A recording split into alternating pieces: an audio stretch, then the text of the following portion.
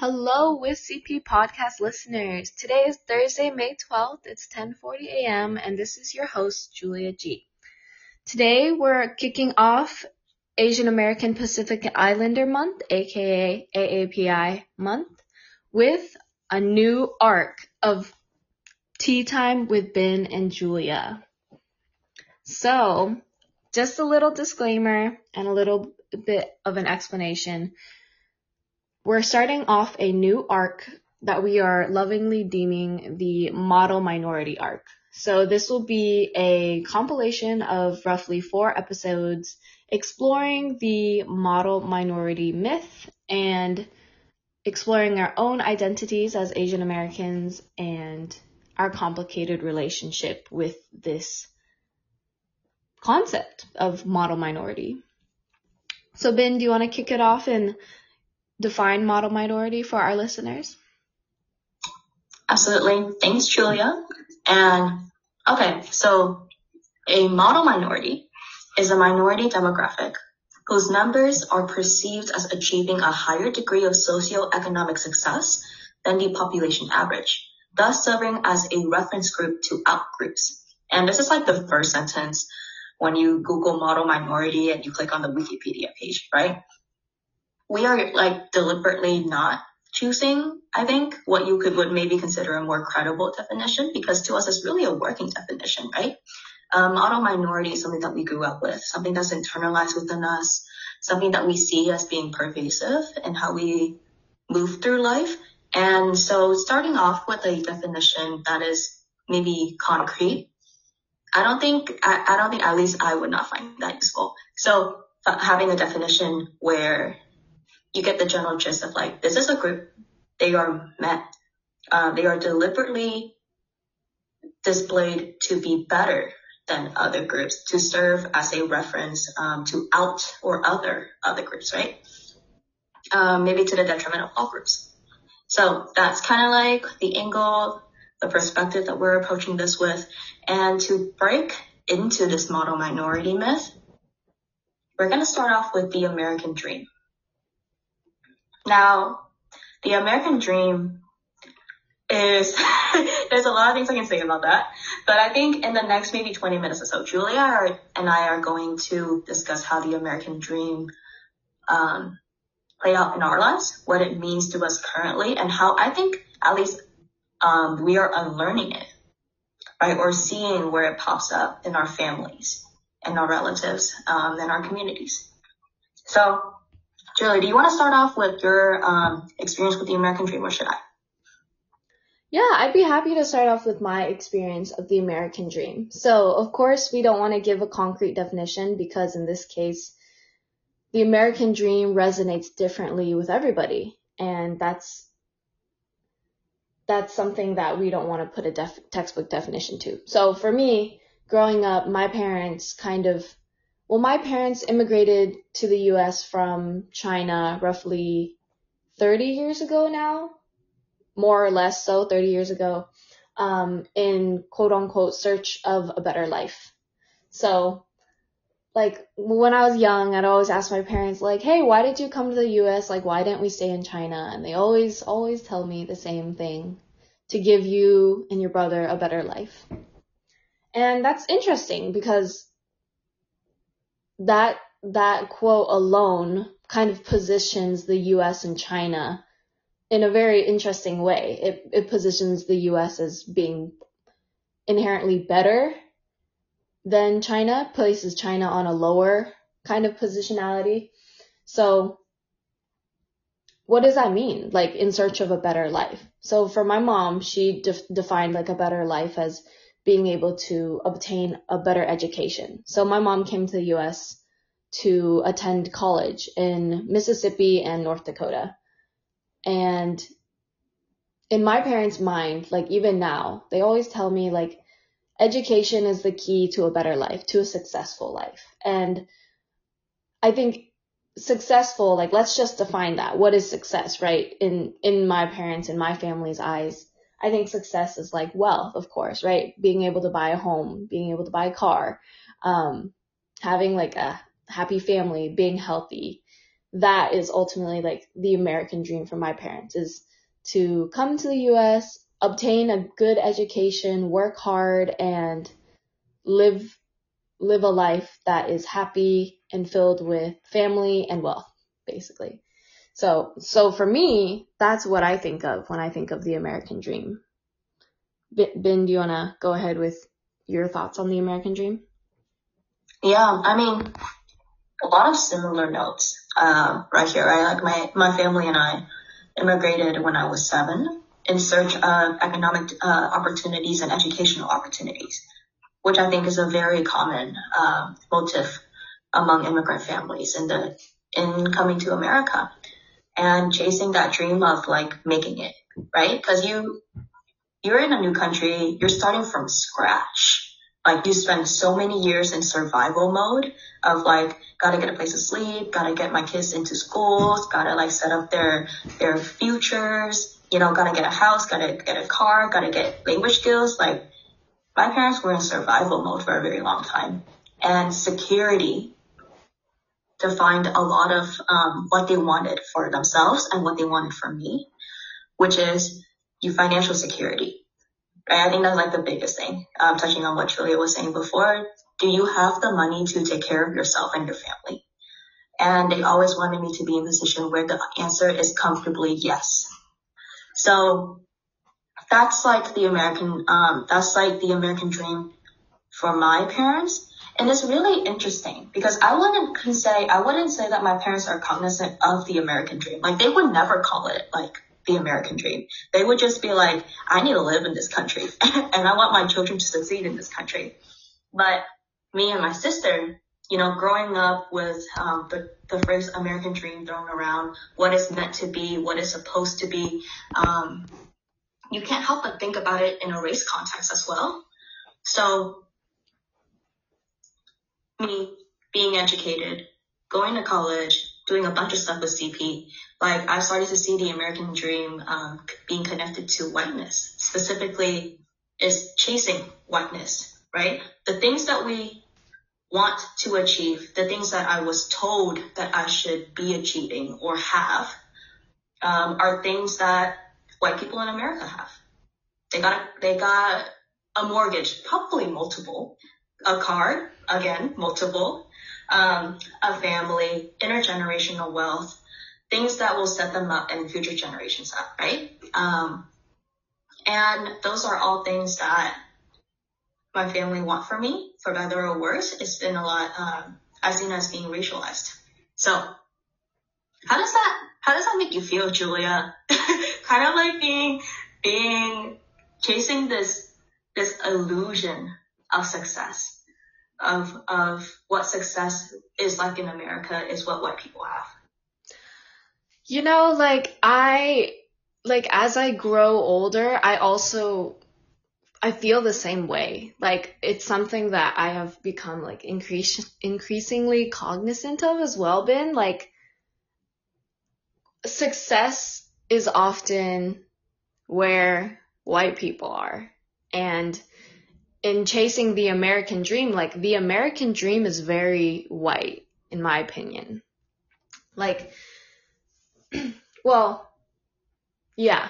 Like once you okay, let's take a look like at Seattle, okay, for example. That's like what I'm familiar with. Like Seattle, you want to get a nice house, right? And if you want to get a nice house, you look at the nice neighborhoods. And let's break this down. What are the nice neighborhoods in Seattle? It's Laurelhurst, it's Sandpoint, it's Ballard, it's West Seattle. And if you look at the demographics of a lot of these neighborhoods, they're predominantly white neighborhoods. But these are places where, the nice houses exist, right? And that's the dream, to have a nice house in a nice neighborhood. And for me, like as I start to grasp and make sense of the things that I want to achieve and start seeing more success in my life, I find myself increasingly involved in more white spaces. And it sounds kind of like weird in a way, but like okay, here's a very like interesting example. So like growing up, I went to a predominantly like white elementary school, and I was like one of 2 Asian kids in my 30-person class, right? And I remember like all my white friends would bring like really tasty snacks. They had this thing called like, what was it? It was like pop nuts or something. And I'd be like, hey, like, where do you buy that? Like, I don't see that at my grocery store. And they'd be like, oh, I bought it from Metropolitan Market. And like growing up, the grocery stores that I had access to was like Chinatown, the like Viehua, or, Wajimaya, or like the QFC down the road, or Safeway. And now that I'm older, and like I have like some more financial means, and I have the freedom to choose like where I go, I end up finding myself shopping at PCC and Metropolitan Market, where a lot of white families end up shopping. And like when I go into those grocery stores, I'm like, yeah, like I'm successful. I can afford these expensive groceries. Like, yeah, I've kind of made it now.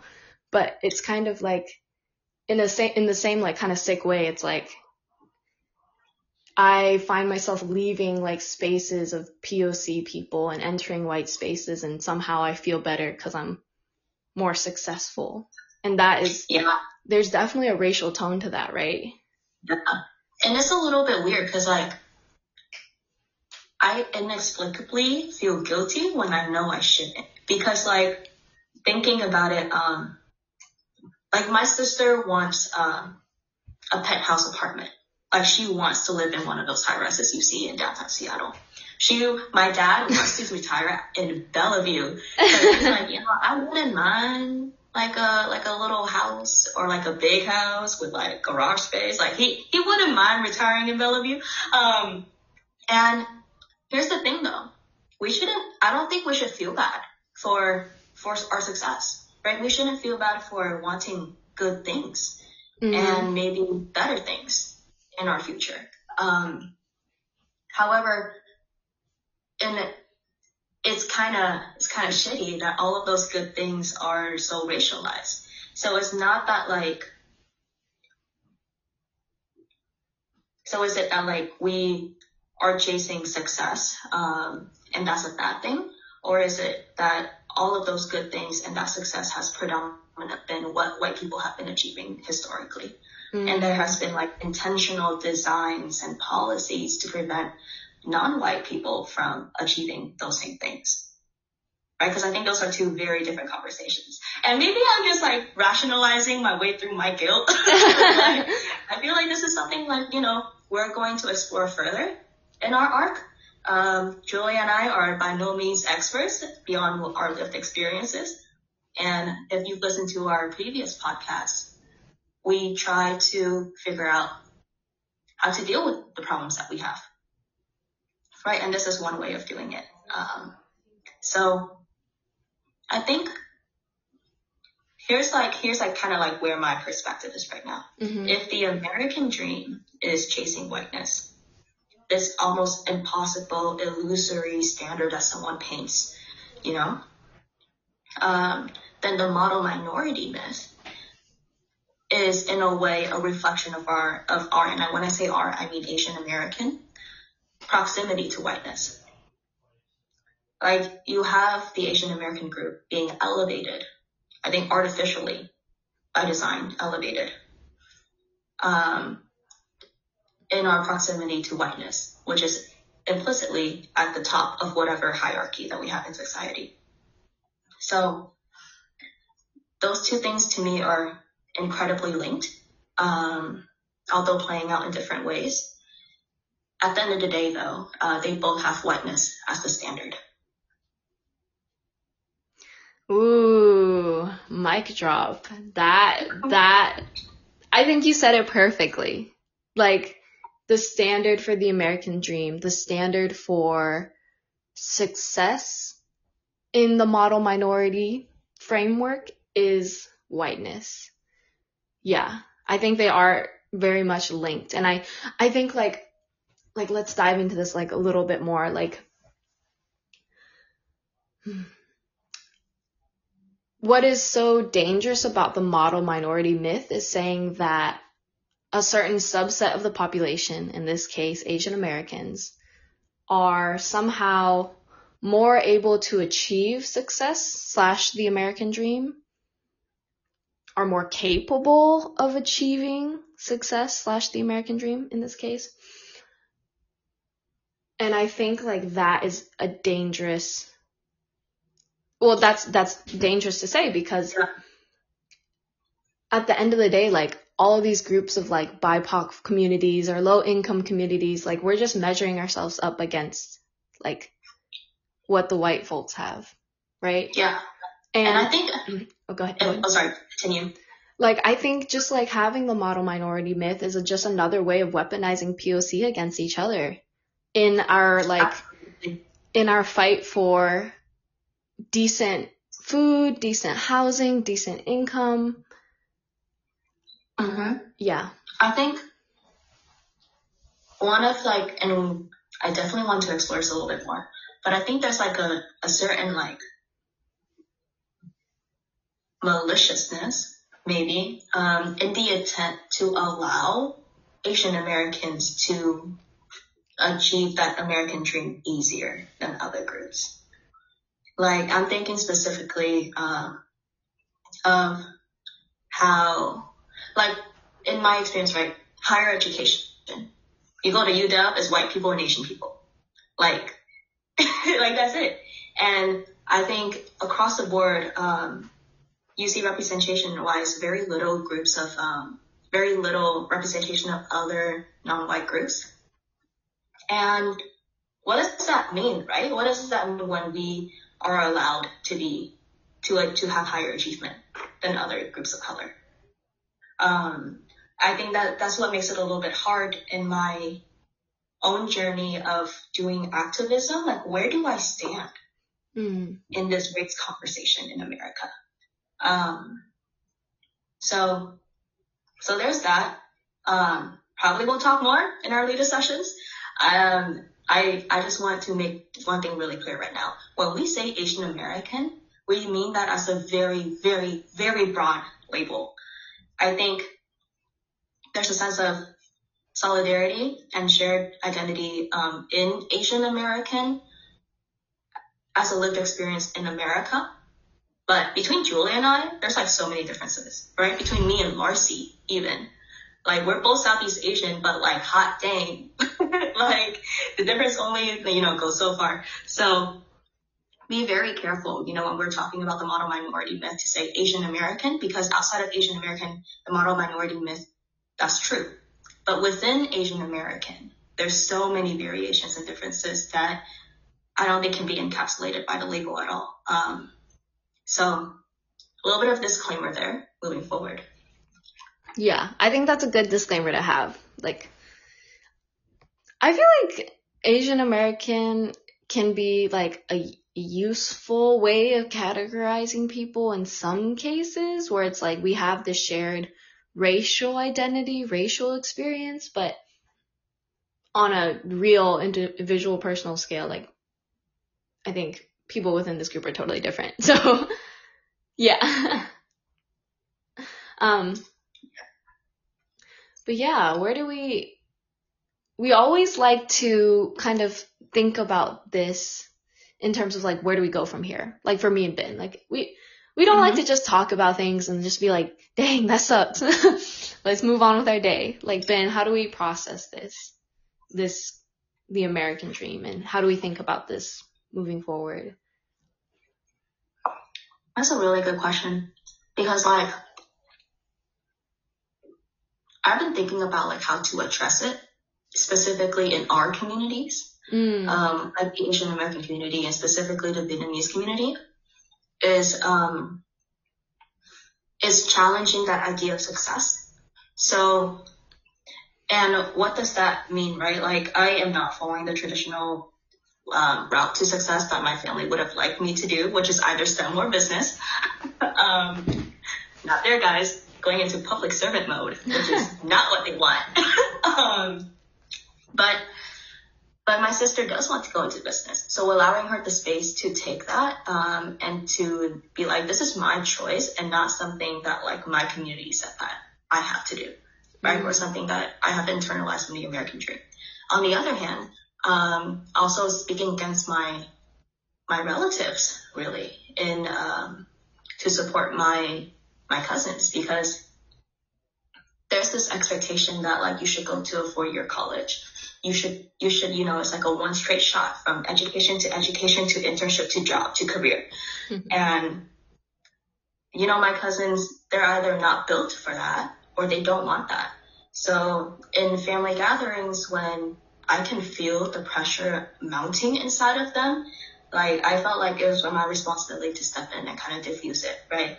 Either to distract what was going on, or to even like afterwards talk to my cousins one-on-one and be like, hey, what do you actually want to do? And how do I help you, with the experiences that I have? So that's how I've been thinking about it. Start small. Start small, start where you are. And then we'll go from there, I think. Yeah. No, I think definitely like redefining what success means and looks like and how you can get there is very important.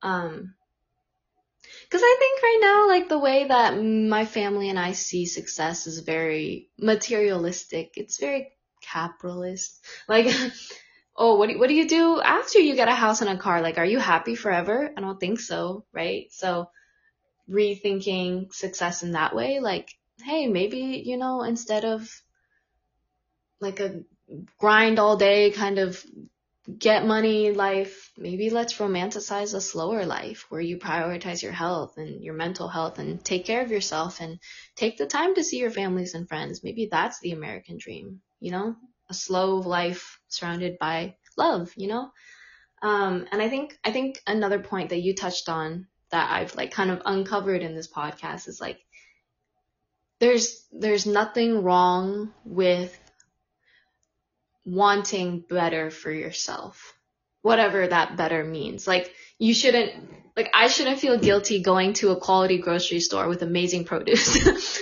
Like in fact, like that should be something that is accessible to everyone, like not just the Asians and the white people, but hey, Black and brown communities deserve a PCC. Maybe South Seattle needs a metropolitan market too. Like, let's make success more accessible as well. And for like those people from like white communities as well, like you shouldn't feel guilty for having good things. Like everyone deserves to have quality housing, quality food, quality water. Maybe in like contentious political times like right now, like maybe that's a hot take, but like don't feel guilty about having nice things. Just help other people get those nice things as well. That's how I feel. Yeah, well said, Julia. Yeah. And I think that's a good to end on. Remember, this is only episode 1. We still got a whole arc to go through. Let's go. But yeah. Yeah. Okay, everyone. Well, thank you for tuning in today. Ben and I, we love you all, and thank you so much for always supporting our podcast. And we'll see you in the next